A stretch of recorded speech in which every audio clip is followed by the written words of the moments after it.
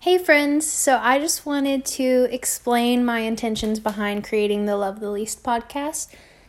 Basically, it's just to create a safe space for all of us to have discussions of things that are kind of hard to love, whether that be yourself, your appearance, someone who hurt you, a healthy lifestyle, anything that kind of screams change or is scary.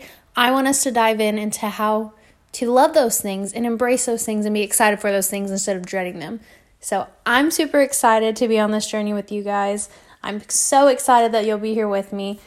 I'm kind of doing this as I go, so we're all going to be on this adventure together. So tune in for episodes released every single Friday, and if you have any questions, please feel free to reach out to me, guys. I can't wait.